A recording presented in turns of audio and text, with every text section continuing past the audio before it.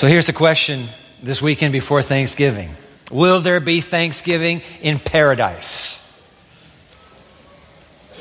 You know, of course, I'm talking about that little California town perched along the foothills of the beautiful Sierra Nevada mountains.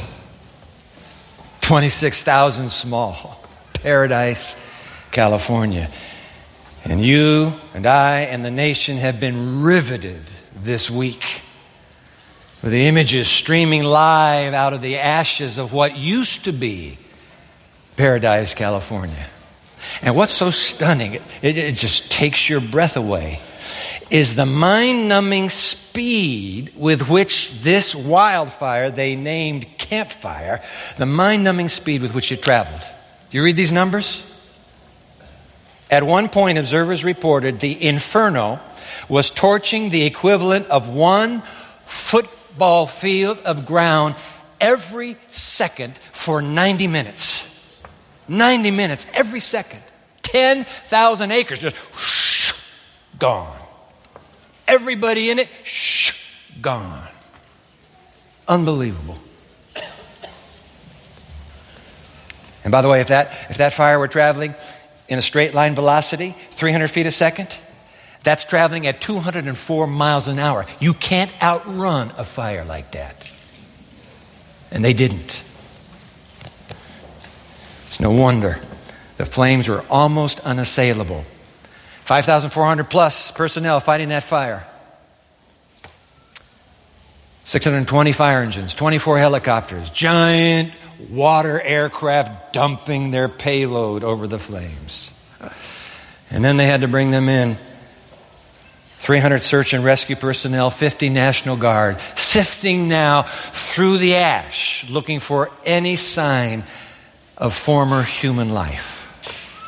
As of today, 63 dead. And now the number's going up, 631 missing. 8,650 houses torched. You know what? I went online. I said, okay, how many houses are in Berrien Springs? All right, how many houses are in Orinoco Township? The Census Bureau, it's all X'd out for that number. They just didn't try to count it. They're at least 4 times the size of us. Go figure. The whole town, this valley, gone. You can't imagine it. But rather than put pictures up, I saw a fascinating graphic from CAL FIRE Forestry. It's a map that represents the painstaking process by which rescue personnel went from house to house to house and indicated the quality of the house that's left, if there's anything there at all. I'm going to put it on the screen for you. I want you to look at this. The red represents, we can put that up right now, the red represents gone. Then you'll see up there, maybe you'll see a little bit of orange, and then you'll see some yellow and green. Black means escaped. You can understand that with the people not unable to return back to paradise, this map is hugely either discouraging or comforting, because they're going to find their address and they will go to that spot. That's where our house is or was. Let's zoom in on this so that you can see the differentiation. Look at all those houses.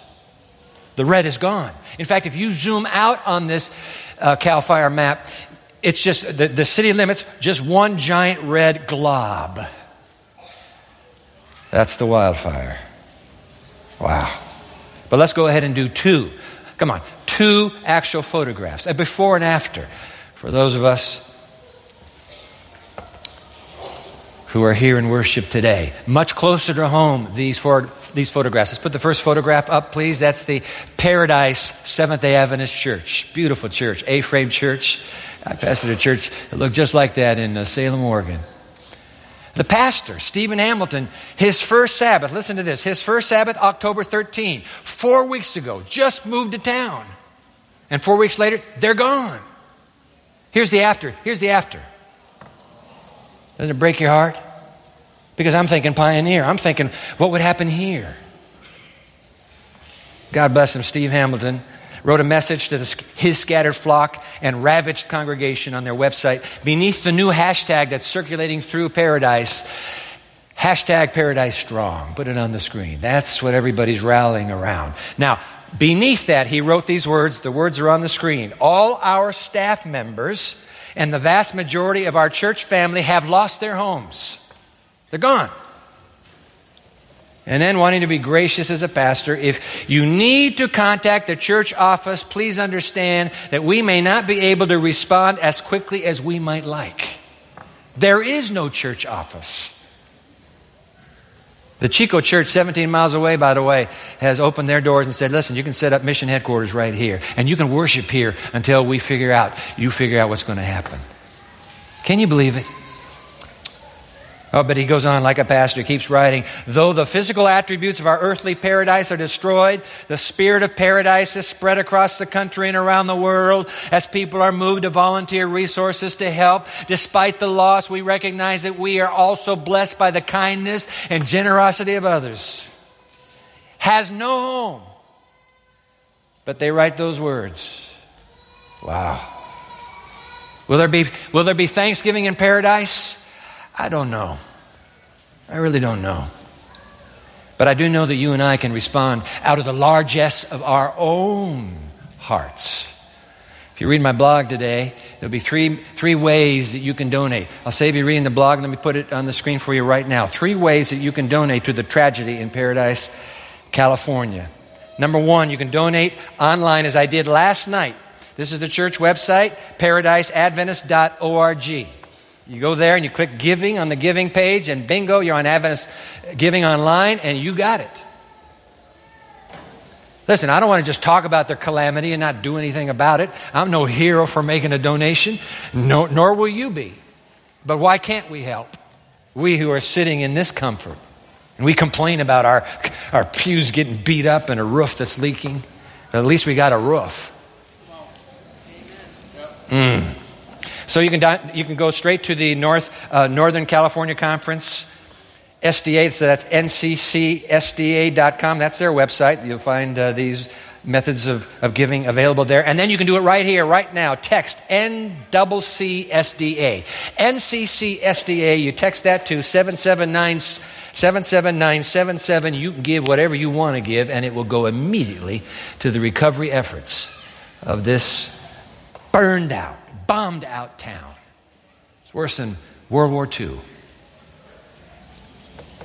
Will there be Thanksgiving in paradise? In all candor, the new normal that we are experiencing in this nation now means that opportunities to express our compassion and care, guess what, are only going to go now in one direction. This is the new normal, folks. And you know what the direction is? It's up. It's called escalation. Escalation. Intensification, the twin realities of the new normal on this planet. And trust me, we'll have our turn someday. We'll have our turn. You can't have an intuitive heart within you and read the apocalypse and not realize that in fact escalation and intensification are the twin realities of the end game that the apocalypse predicts and prophesies. What's the big deal? You think God planned all this? Are you kidding? Don't put this on God. Let's give credit to where credit is due. We know the wannabe God who longs to control this nation, rule the world, and destroy every last one of us.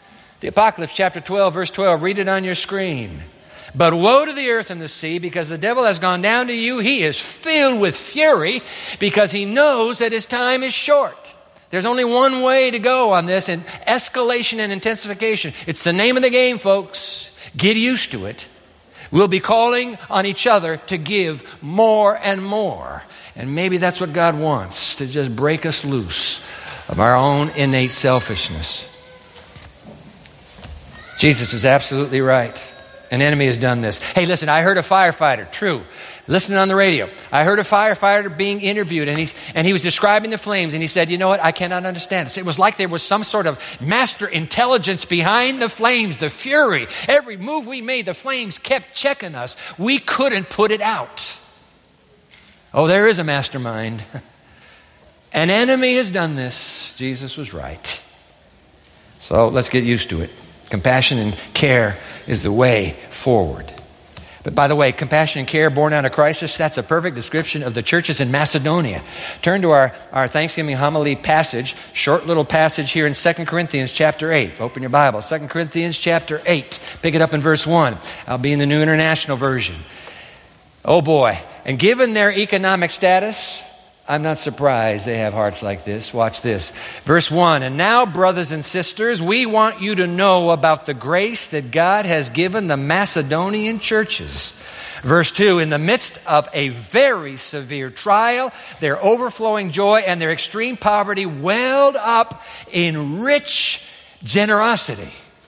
Wow, you know what's going on, don't you? The church, the Jewish Christian church in Judea, in Jerusalem, they're in the grips of a debilitating famine. The Macedonians, who are brand new Gentile Christians, have heard about their brothers and sisters, and out of their extreme poverty, they're raising money to help the church in Jerusalem.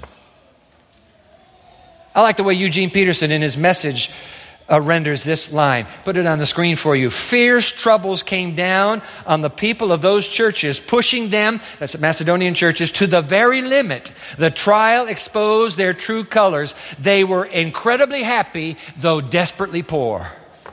Apparently, you can be poor and still be happy. They were incredibly happy, though desperately poor. Wow. To the place, them ministering out of their extreme poverty and generosity, to the place Paul is bragging on the Macedonian Christians. He said, yo, you guys in Corinth, you need to be like the Macedonians. That's exactly what he's saying. Drop down to verse 7. He says, hey, Corinthians, verse 7, since you excel in everything, in faith, in speech, in knowledge, in complete earnestness, and in the love we have kindled in you, see that you also excel in this grace of giving. Come on, Andrews University, since you excel in everything, don't you? Then why don't you also determine to excel in this grace of giving? Just like the church in Corinth, the appeal of Scripture to our hearts. Wow. Excel in the grace. See that you also excel, just like the Macedonians, in the grace of giving. Came across a blogger. His name is Benjamin P. Hardy. He wrote a piece titled, The Secret to Happiness is 10 Specific Behaviors. So you would enjoy reading this piece. Hardy, H-A-R-D-Y, you'll find it through Google. The blog opens up with an interview with Conan O'Brien and Louis C.K., who was talking to O'Brien about this flying on a plane with all this newfangled equipment. And of course, a few years ago, they came out with Wi-Fi on the plane. And so he said, man, this is really something. We're flying with all this technology. You can get Wi-Fi in the air. You can do all your surfing you want. So he's talking to his partner, man, isn't this great? Halfway through the flight, you've seen it, I've seen it happen. Halfway through the flight, the Wi-Fi goes down. Nothing. And as immediately the man sitting next door to Louis C.K. becomes extremely upset. He just mouthing off. And Louis C.K. commented, as if the world owes this man something he only knew existed 10 seconds ago. Just like you and me. Focusing on the negative. Complaining about life, how life is treating me. As Hardy writes, bad stuff happens to everyone. But life isn't about what happens to you. It's about how you proactively respond. Written like a psychologist. So, Benjamin Hardy proceeds to lay out 10 behaviors that are the secret, he says, to happiness. I'm only going to give you number 4. Put it on the screen, please. Number 4, be grateful for what you already have. He opens up with a quotation from the well-known writer Sarah Von Brannock. Her words on the screen now, and I love this. Both abundance and lack of abundance exist simultaneously in our lives as parallel realities. We all have abundance, we all have the lack. It is always our conscious choice which secret garden we will tend. We decide where to spend our time with which garden. Isn't that right? Yeah. When we choose not to focus on what is missing from our lives, but are grateful for the abundance that's present, what kind of abundance are you talking about? Here she goes. Love, health, family, friends, work, the joys of nature, and personal pursuits that bring us happiness. And now, this is great. The wasteland of illusion falls away, and we experience heaven on earth. That's why Hardy's saying happiness is as simple as gratitude. Are you grateful? Are you a grateful person? Do your friends think of you as a grateful person? Apparently not. No, you do. I'm just talking to the choir behind me. Somebody dropped something. You okay? You still with us, girl? I'm thankful you are. Yeah, come on. Happiness is as simple as gratitude. You ever read those lists that describe the benefits, physical and psychological, of gratitude? Come on, they're all over the web. What are the physical benefits of gratitude? Let me run a few by you. Come on. Stronger immune system, less bothered by aches and pains, lower blood pressure. You exercise more and you take better care of your health. You sleep longer and feel more refreshed, more like walking and waking. Come on. It's called gratitude. Be happy. Be thankful. Oh, by the way, the psychological benefits, let me read this list. Higher levels of positive emotions, more alert and alive and awake, more joy and pleasure, more optimism and happiness, more helpful and generous and compassionate, more forgiving, more outgoing, feel less lonely and isolated. Man, I say let's celebrate gratitude. What do you say? Come on, not just one day a year, the whole year. Gratitude. That's the way it was in the Church of Macedonia. In fact, how'd that line go? Put them up on the screen again for us, please. I love this line. They were incredibly happy, though desperately poor. You can tell which secret garden they were tending. What they had, not what they didn't have. And put that other line that the NIV renders it. Their extreme poverty welled up in generosity. Ooh, I like that. You know what? It's like the silver circle of thanksgiving. Because the more grateful you are, the more you give. And the more you give, the more you're glad. And the more you're glad, the more grateful you are. And the more grateful you are, the more you give. It's a silver circle of thanksgiving. In fact, let's put it on the screen right now. This is how it works. Gratitude, giving, and gladness. And it's all the way down. You can't go beneath that screen, but it's going all the way down. Because that's the cycle. It's a silver circle of thanksgiving. The more we give, the gladder we become. And the gladder we become, the more grateful we are. And the more grateful we are, the more we give. Isn't it Jesus?